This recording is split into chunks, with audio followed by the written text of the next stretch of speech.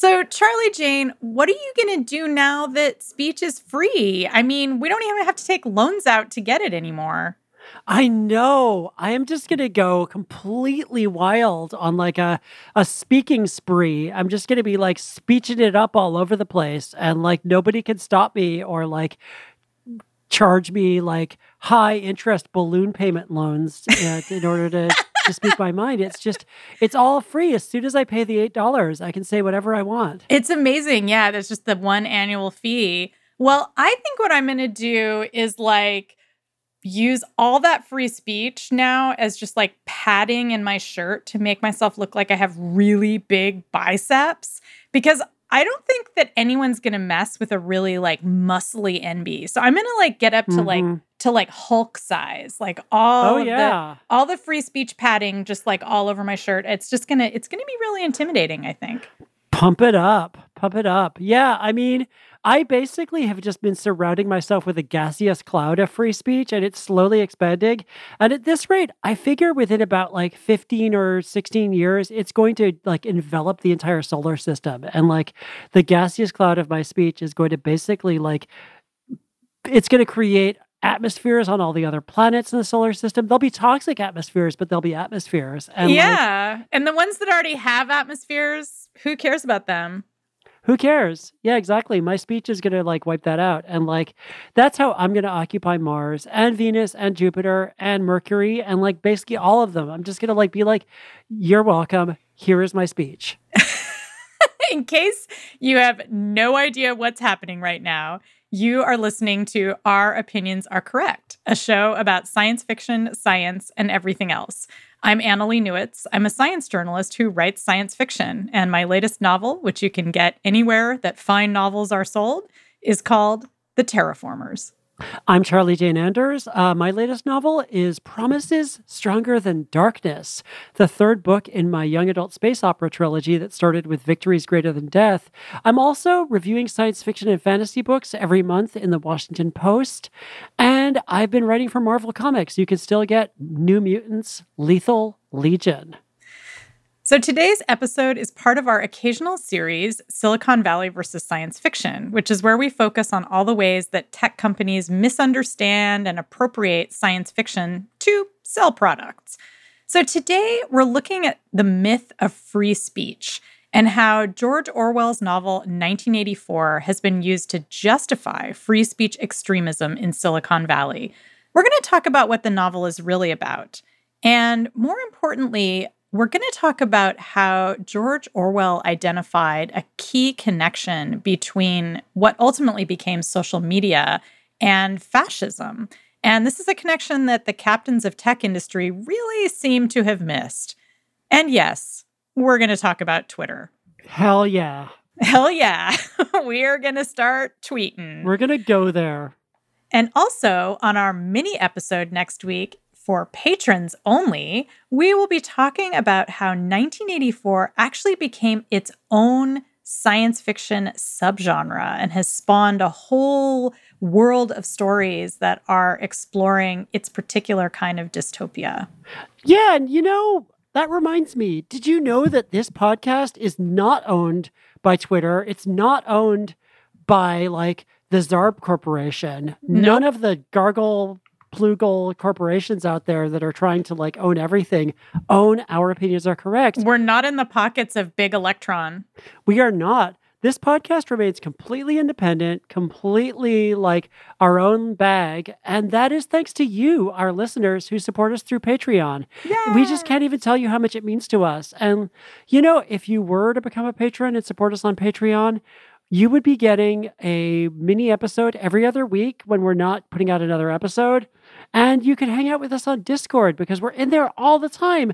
And we're sharing some of our opinions that are nearly as correct as the opinions that we put in this podcast. They're like asymptotically correct. Yeah, they're approaching correctness. You could help us make them more correct. asymptoting. They're asymptoting towards correctness. And all you could be part of our community. Like you could be part of the Our Opinions Are Correct community for just a few bucks a month. Just a few bucks. And but if you can give more, that's also really appreciated. And anything you give us goes right back into making our opinions even more correct. So you can find us at patreon.com/Our Opinions Are Correct. All right, let's talk free speech.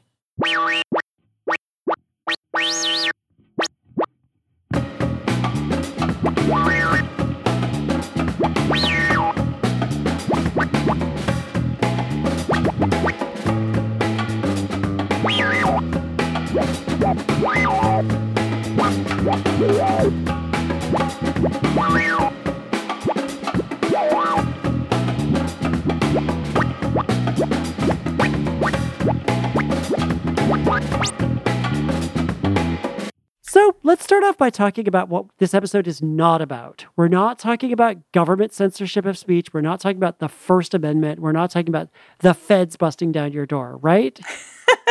No, we're not. We're talking about Silicon Valley, which means we're talking about private industry and how private industry regulates speech. We're looking specifically at social media in Silicon Valley. And, there's this longstanding confusion in the United States because we do have an amendment to our Constitution that deals with free speech and with how the government can't interfere with speech. And I think when people talk about free speech in Silicon Valley, that's the first confusion they have is they're like, oh, but that's my legal right. And that's not true, because when you're talking about a privately owned company that has a speech platform, you don't have any rights because the company owns it. And there's no right to recourse to the law if you feel like your speech is being infringed on. Yeah, okay. So what exactly are we talking about then? What is free speech? What do we mean when we say free speech? So that is the problem. And again, this is a problem that really plagues Silicon Valley because there actually isn't a good definition of free speech. And that's because we don't really have a good definition of freedom. So because we're not talking about legal definitions of free speech, we're talking about kind of an ideal of free speech, we have to consider the fact that freedom is something that has been defined and redefined over and over for thousands of years. And different people have different ideas about what it is. And so when we talk about free speech, the word speech is really doing a lot of work. And it reminds me a lot of the first episode we did in this series where we looked at artificial intelligence, and people were talking about it as if we knew what intelligence was, but we don't. And yet we're trying to build an artificial version of it. And I think we have the same problem with free speech, where we don't really have a good definition of freedom, but we're trying to build speech machines based on it. Yeah, and I guess, in the States, a lot of it comes down to the stuff we talked about in our episode on rugged individualism, the idea that, I can say what I want to, I'm a rugged individual, I'm out there expressing myself, and nobody can tell me what to do. And often that kind of goes back to a lot of our myths that come out of settler colonialism. So there's this, and there's embedded in that the idea of who gets to be a rugged individual and who gets to express themselves fully. Yeah, I think one of the things that often gets left out of free speech discussions in Silicon Valley is that imbalance of power. And that, in fact, as long as you can speak, that somehow you have freedom. But of course, some people are more free than others. And that's really, really important.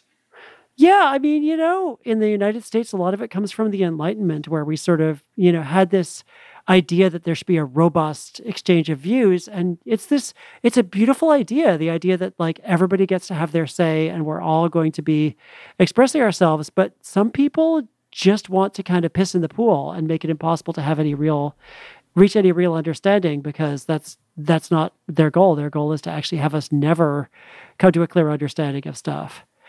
Okay, so we have this idea of free speech, which is very slippery and very kind of hard to pin down and make sense of. And when Silicon Valley companies talk about it, they often cite the novel 1984 by George Orwell. What is it about that book that's so important to people? And what happens to that book? So 1984 is always brought up as the book that lays out a terrible dystopia that we want to avoid. It's viewed as a warning. And so when Silicon Valley takes it up and kind of turns it into a prop in conversations about free speech, they're always saying like, well, everything in this book is what we want to avoid doing. And so all of our machines, everything we're making is kind of a back formation from this book. And, lots and lots of us had to read this book in high school or in college. So I'm not going to go too deeply into the plot. But what I will say is that for those who've forgotten, it's a tale of a future version of England, which has suffered through horrible atomic wars. The city of London has been destroyed by atomics and is now ruled by a totalitarian socialist government that's called Ingsoc, or English Socialism. And the head of the ruling party is a shady figure called Big Brother. We actually never know if Big Brother is real or not. Big Brother might just be propaganda. And Big Brother is often making announcements and pronouncements that we hear in the background. And one of the slogans of Ingsoc is "War is peace." Another slogan is "Freedom is slavery." So you get the idea that this is a regime built on really bonkers propaganda. And our main character, Winston Smith, is a member of the party who starts to question the values of the party. And he starts to keep a diary where he records all his thoughts. He eventually has an affair with another person who is questioning the party named Julia. And they have this forbidden love affair. It's called a sex crime because you're not supposed to have non-procreative sex if you're in the party. And of course, eventually they're caught. And a big part of the book is devoted to Winston Smith's ordeal as he's being tortured and brainwashed by the regime, by Ingsoc, and specifically by this one guy who's having a long conversation with him about how he's going to empty his brain out and fill it with the love of Big Brother. And indeed, the book ends in this very dark place where Winston Smith does come to love Big Brother. And that's right before we assume he's going to be killed. So his mind is taken away from him. And the thing about 1984, I think, to keep in mind is that it gives us this connection between three basic horrors that lead to this dystopia. One is that the world is full of these omnipresent surveillance devices called telescreens that can see everything, but also are constantly broadcasting. So they're basically social media, and every member of the party has one of these telescreens in their room at home and all throughout their workplaces. It also has very totalizing fascism run by Big Brother, and crucially, this is a racist anti-Semitic fascism. There's this imaginary enemy of the state called Emmanuel Goldstein, who everybody is expected to spew hatred at for 2 minutes every day. They have the 2 minutes hate. And then the final piece of that, of the horrifying fascist world, is sexual repression, because controlling sexuality is a really big part of Ingsoc. And so these are ideas that mostly don't get taken up by Silicon Valley. That's what's interesting, is Silicon Valley seems to have really only gotten one message out of this, which is that Winston Smith just feels bad because he's not able to communicate. Yeah, and obviously Orwell didn't have access to Instagram, as far as we know. So do you think he wanted this to be a warning about, like, specifically the technologies we have, or about the free speech dilemmas that we're facing now? Yeah, I mean, it's complicated. I mean, Orwell was a leftist writer who felt really betrayed by what had happened in the Soviet Union. He really believed in the Russian Revolution. And when Stalin came to power and started propagandizing in this really ham-fisted, thuggish way and disappearing people and sending people to labor camps, he really wanted to, lodge a complaint, as it were. And so I think it's funny because in Silicon Valley, I think that 1984 is often kind of appropriated as like a right-wing criticism of a leftist regime gone too far. But actually, the book itself is a leftist criticism of a leftist regime that has become basically fascist. And it's kind of an anti-war book more than an anti-free speech book. There's a really interesting essay from 1961 by Erich Fromm, who's a social psychologist. And Fromm thinks that the book is about the lie of nuclear deterrence, and that it's an anti-atomics book, and that this slogan, "War is peace," is Orwell's attempt to criticize the idea that always readying yourself for war, like in a state of nuclear deterrence, is actually how you keep the peace, which when you think about it is kind of doublethink. It is this weird idea that that you build up weapons in order to have peace. And so I think, I mean, it's hard to say what, Orwell would make of the world we're in now, but I think at the time, Orwell was much more focused on the horrors of wartime propaganda and totalitarianism.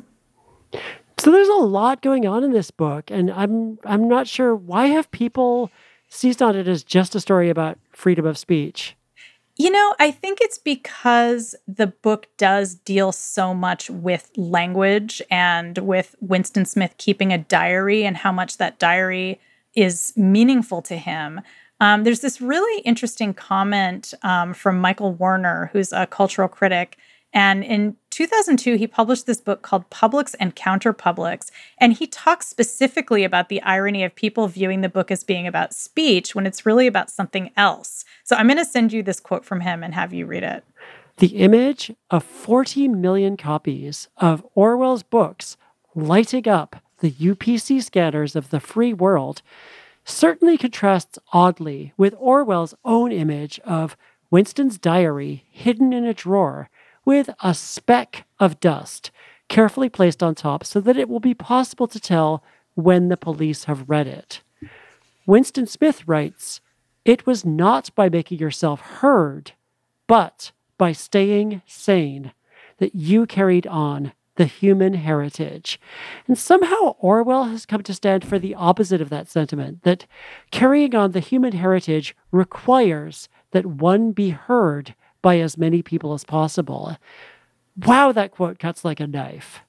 I know, because that really gets to the heart of the mistake, I think, that Silicon Valley is making, is that the issue is that, Winston Smith just wasn't being heard by enough people, when in fact the issue was that he was going to be tortured and killed, and that he had no freedom, and that he lived in a bombed out landscape where there's no food and very little resources. So, it's funny because I had forgotten how much, when I reread 1984 to prepare for this episode, I had forgotten how much of the book is about language and about the creation of Newspeak, which is the language of Ingsoc, which is intended to kind of evaporate thought and evaporate freedom.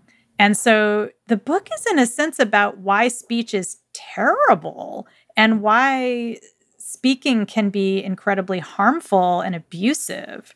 Yeah, I mean, I feel like what people miss in Newspeak is the power dynamic, where it's about the powerful telling the rest of us what we're allowed to think about and trying to align realities that they don't want us to be aware of, and trying to kind of, create a false reality that supports their worldview. But it's not just about prohibiting certain ideas. It's about creating a coherent worldview that is basically its own kind of prison. Yeah, I mean, I'm going to actually read you a little bit from an appendix to 1984 that George Orwell wrote, that's called The Principles of Newspeak. And it's really worth going back and reading this if you're interested in the language of this book.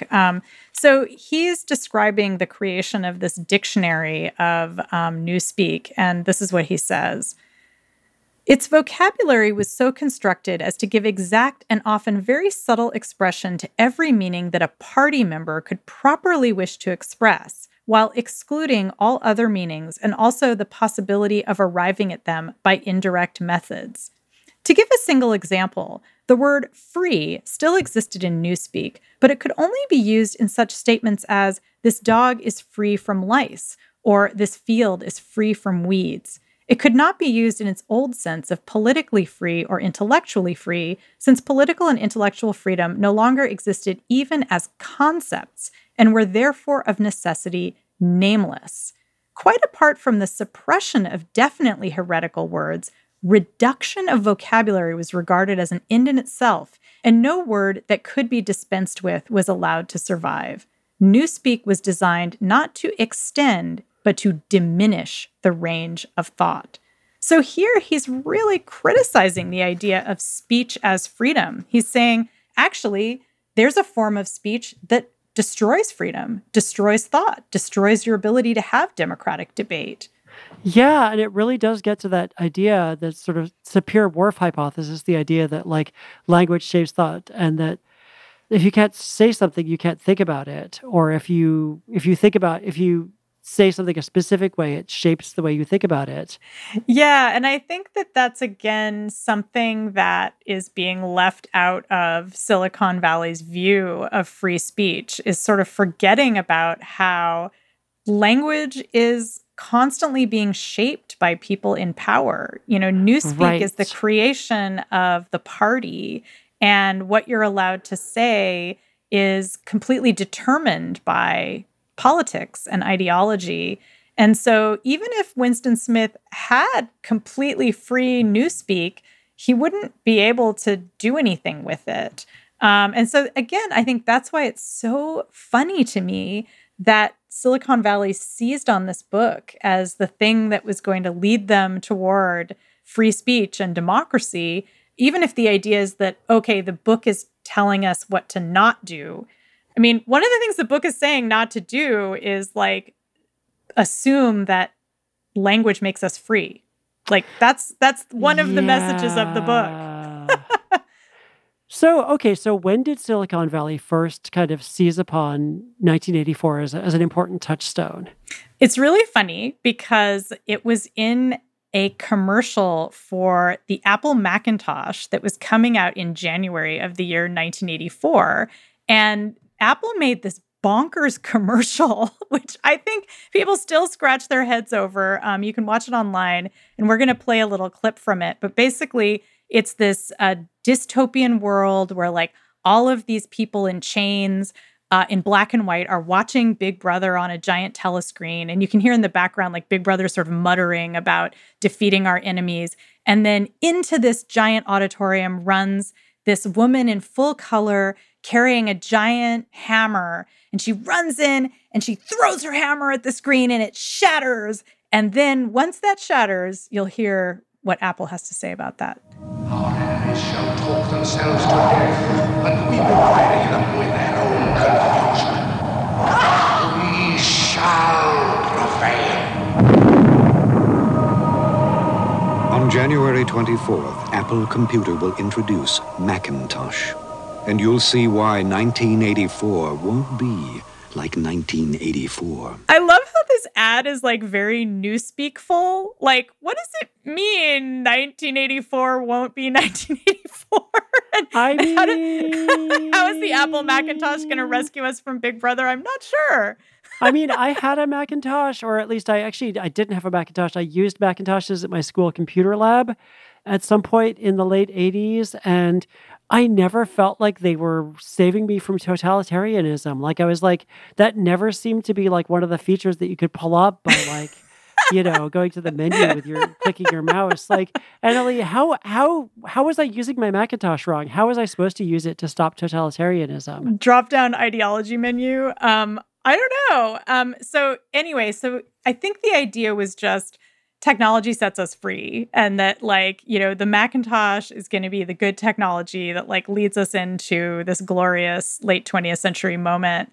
But I think that it really is in the last 20 years, the sort of social media era, maybe I would say even the last 10, 15 years, that you've really started to see 1984 used in discussions about free speech instead of just sort of like vaguely saying like, we're going to do nice stuff and it won't be like 1984. Mm-hmm. And so now, obviously, social media has become a much bigger deal in the last like 10, 15 years. And we do have this question of how to balance like free expression with moderation, which means how do you have free speech without hate speech, or without like that example I gave earlier of running into a room full of people having a serious conversation and being farts, and like shutting down all of their conversation. And, it feels like what Silicon Valley says, at least, it's not what they actually put into practice, but what they say is that we should not limit any speech at all, right? Yeah, and the idea is that by not limiting speech, you're preventing Big Brother from coming into existence. And Big Brother... I don't get it. Yeah, I mean, I it's don't kind of see like... the linkage. The idea, and if you hear, for example, Mark Zuckerberg give speeches when he talks about free speech, he says, what we're doing is we're lifting up everyone's voice and that automatically produces democracy, which is some great doublethink right there, because we know what happened in Myanmar and various other places, thanks to Facebook lifting up people's voices. But I think the notion is we're going to head off this world of censorship where, no one is able to speak except for Big Brother and the INGSOC government. But instead, it's a classic Silicon Valley story where they wanted to be the ones to defeat Big Brother, but instead they built the telescreen. And we have surveillance, we have censorship by algorithm. It's not exactly a free world there on social media. So what's the problem with having just unlimited speech? Like, why can't we just do that? Yeah, it's a question that a lot of Silicon Valley companies are asking right now. And I read this interesting history of free speech called Free Speech, A History from Socrates to Social Media by a Dutch social scientist named Jacob Mchangama. And he leans heavily on this idea of the Weimar fallacy, which is something that gets thrown around a lot in these debates. And that fallacy is basically the claim that if we could limit Nazi propaganda, that it would have prevented the Nazi regime from coming to pass. So the Weimar fallacy is that, if the Weimar government had just somehow not allowed Hitler and his buddies to talk, that they never would have come into power. And a lot of people believe that's a fallacy because they think that it doesn't really matter if you limit speech. You can't prevent political events from coming to pass. And, then that becomes kind of just overall the fallacy of limiting hate speech, because if you limit hate speech, it's going to be the same problem that the Weimar Republic ran into, which is that you just can't stop Nazism. It's going to come to pass even if you try to moderate this conversation. That's a very dark view of history, that like horrible things are just inevitable and we can do nothing about them. That's like, I find that incredibly depressing and also clearly not true, because you do have to be able to organize and spread harmful ideas in order to create these destructive movements. And there is, we can see how social media has actually made that easier to do and kind of facilitated that. So let's talk about Twitter. Yep, we got to talk about Twitter and we got to talk about cancel culture. Woohoo! All right, well, when we come back from the break, we're going to get into it.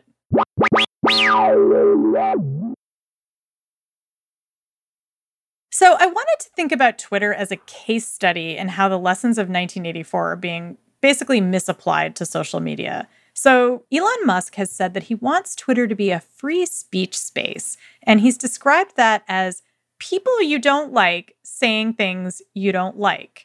And that means, based on what's happening on Twitter now, allowing people to post abuse, hate speech, conspiracy theories, misinformation, child sexual abuse materials, and all kinds of other stuff. And on a recent interview, Elon Musk summed up his position in one tweet-length statement. Who is to say that one person's misinformation is another person's information? Wow. To me, that just sounds like war is peace and freedom is slavery. And, Musk himself has become a kind of big brother figure who forbids the use of certain words like cisgender. He bans people who disagree with his party line. And that's why I want to very gently suggest that Twitter is veering toward becoming something like the fascist media that Orwell describes in 1984. And yet, if anyone suggests that, Musk and his comrades claim they're being threatened with cancellation. What the heck does that even mean? So cancel culture, much like free speech, is one of those phrases that can kind of mean what you want it to mean, depending on who you are and how you stand in relation to power. It actually came out of a 1981 song by the band Chic, the sort of famous disco band, who had a song called Your Love is Cancelled. And the idea of like being canceled became a kind of meme in the Black community and then slowly percolated to the rest of us. And it's just sort of this vague idea that if you say the wrong thing, or, often they conflate it with like harassing people or actually assaulting people. But if you say or do the wrong thing, you could suffer huge professional consequences. And often it's really vague. It's like, and they'll lump together really heinous examples of people behaving really badly and losing their jobs with examples of people saying really horrible stuff and being disinvited from speaking somewhere or being just criticized. Even just being criticized can be described as cancellation if people feel sensitive enough about the way that they're being criticized. And I actually wrote a piece for my newsletter, which we can link to in the show notes, about cancel culture, where I kind of try to peel apart all the different ways that people think about it. And it's so sticky and so kind of goopy.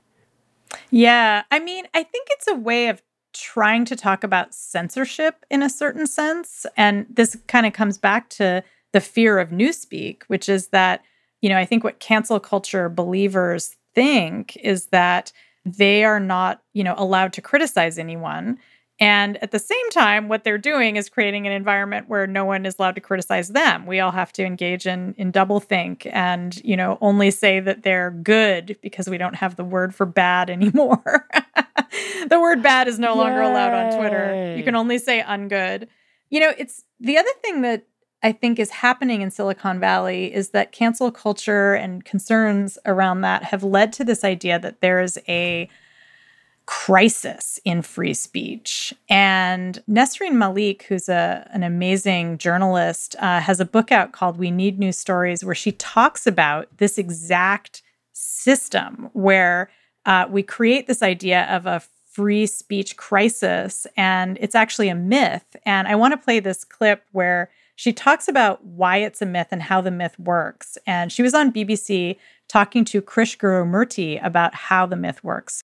It's made every objection to a hate speech or an inciting comment or a violent inciting comment by politicians or people with a public profile, it has legitimized that view because any objection to it is immediately framed as a free speech issue. For example, when Boris Johnson said that Muslim women look like letterboxes and hate crimes against Muslim women rose after he made those comments, a Telegraph column, the responses to that column and people pointing out that it has actually on the ground increased hate crimes against Muslim women and has made life more dangerous for people, the response to that was, but it's his right to say what he wants. It's free speech. And the response to that is, I'm not saying it's not his right to say what he wants, but we need to engage with the repercussions of that in the real world. What free speech crisis mythology does is it very effectively manages to find a way not to engage with the repercussions of hate speech by saying, well, it's just about free speech, isn't it? Like, okay, no, fine. It's not. He has free speech. We all have free speech, but we need to actually understand how that speech affects people, and then think about: is that regulated? Is that something we need to be punished? Is that something that needs to be moderated in a certain way? Yeah, I love what she has to say. And it really is true that, like, if you can't talk about the real world consequences of speech, like that hate speech provably leads to violence, you are actually putting a chilling effect on important discussions. Like, you're the one who's trying to shut down a conversation. Yeah, I mean, I think this gets to one of the myths about free speech and that whole idea of forgetting what freedom really means, because we kind of forget about the listening part of free speech. Right. I think on these social media platforms, there's this idea that if people are all yelling, that somehow we're having democratic debate and listening to each other. But free speech, as it's formulated on Twitter, doesn't usually lead to listening. And even when it does, we forget about how the listener is affected. We completely leave out the listening aspect of what's happening here and how lives are being affected. And I think that's where these questions around moderation have to come back into the conversation. Yeah, and it is very Orwellian that you have these tech leaders who will. I feel like anytime a tech leader starts saying, you're free, you can do what you want, you can say what you want, really, if you peel back the layer of what they're saying, it always comes back to, obey, conform, like listen to your betters, don't contradict the people in charge. It's like actually like just 1 millimeter below the surface. That's what they're really saying most of the time. There's also a whole rhetoric of sex crime going on in this too. Yes. And that's what I think is so interesting about Elon Musk's Twitter is that he's banned words like cisgender. And it really is, again, it's a lot like Newspeak, where we're not allowed to discuss anything that's outside the norm of like cis hetero sexuality. And anything beyond that is unspeakable. We have to have sexual repression in here in order to fully create the world of free speech somehow. And yet that's, of course, antithetical to freedom in a lot of ways.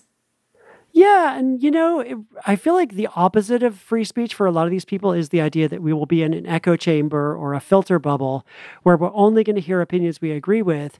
And yeah, it's good to be challenged. It's good to hear opinions that challenge your worldview, but it's not always good to just have people screaming at you that you don't deserve to exist. And those are challenging, useful opinions. I also think that the kind of basic problem that we're talking about here is that tech promises to empower us. That's always the thing that tech says it'll do. It'll empower us. It'll make us more able to accomplish the things we want to accomplish, more able to express ourselves. But then often the result of all that surveillance and all of that kind of the algorithms that are kind of manipulating our conversations is that we're extremely disempowered. Yeah. The other thing is, just to go back to the language aspect of it one more time, is that we think a lot about the speech part of free speech and very little about the freedom. And that's how we end up with this idea that all speech is equivalent. And, Right. As long as we're engaging in speech, that we are free. And we never have to worry about the content of the speech. As Malik was saying, like, we don't have to worry if Boris Johnson's opinions are affecting the lives of Muslim women. Because it's just free speech. Like, he can say whatever he wants. Muslim women can say whatever they want, even though, of course, they don't have the same platform that he does. And that as long as everybody's talking, we're free.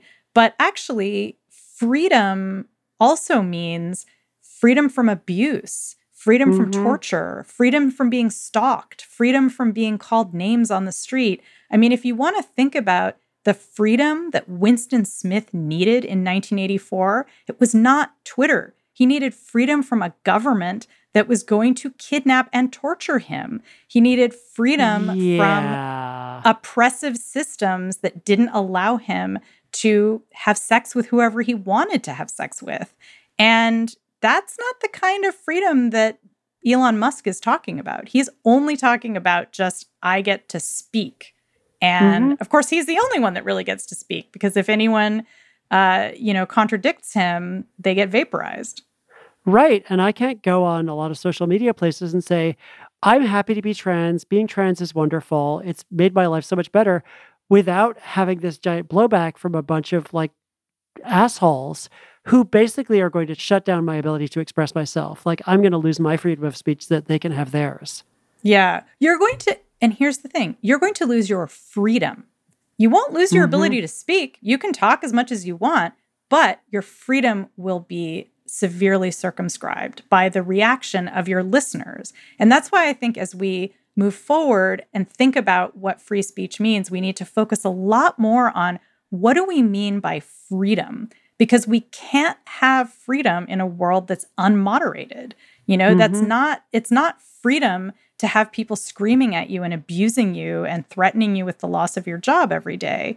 That is actually the opposite of freedom. That is living in a precarious, terrifying situation where you are scared that you might be killed. And that's exactly what Winston Smith feared. And it wasn't because of his inability to speak. It was because of his inability to live, his inability to stay sane, because he was constantly being gaslit with doublethink.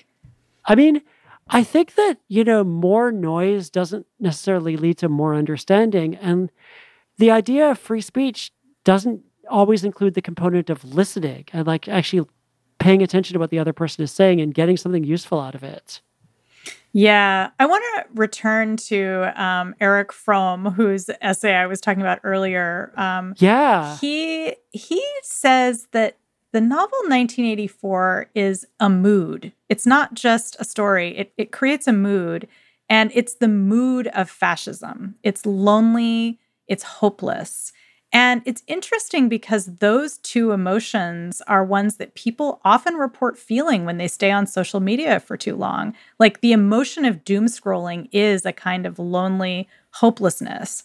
And so I think it's worth thinking about how, 1984 does give us a key to understanding what's happening with social media in Silicon Valley. And fascism or authoritarianism, that's a big part of what's going on and what's creating that doom scrolling mood. And it goes back to the fact that Silicon Valley looked at Winston Smith's problem in 1984 and decided that free speech was the solution. But the solution was actually freedom from abuse and propaganda. And propaganda, it is a form of speech. Sure, people should be free to engage in it. But when all you're exposed to is propaganda, it becomes no longer freedom. It becomes speech without freedom. And that's what we really need to be revisiting, I think, as we move forward with social media in Silicon Valley. I love that. That's a really good way to, that's awesome. All right. Thank you so much for listening. This has been another episode of Doom Scrolling with Our Opinions Are Correct. Remember that you can actually find us on social media, not on Twitter, but we are on Mastodon, on Wandering Shop. We are also on Patreon, of course, and you can find us on Instagram as Our Opinions. You can also find this podcast anywhere where fine podcasts are purveyed, and we would love it if you could leave a review for us in some form of social media to help people find the podcast. Thank you so much to our wonderful producer, Veronica Simonetti, for painstakingly going over all the mistakes that we make in every episode and making them make sense. Thank you so much to Chris Palmer and Katya Lopez-Nichols for the music. And thank you for listening. And if you're a patron, thank you so much for supporting us. And we'll see you on Discord. Bye. Bye.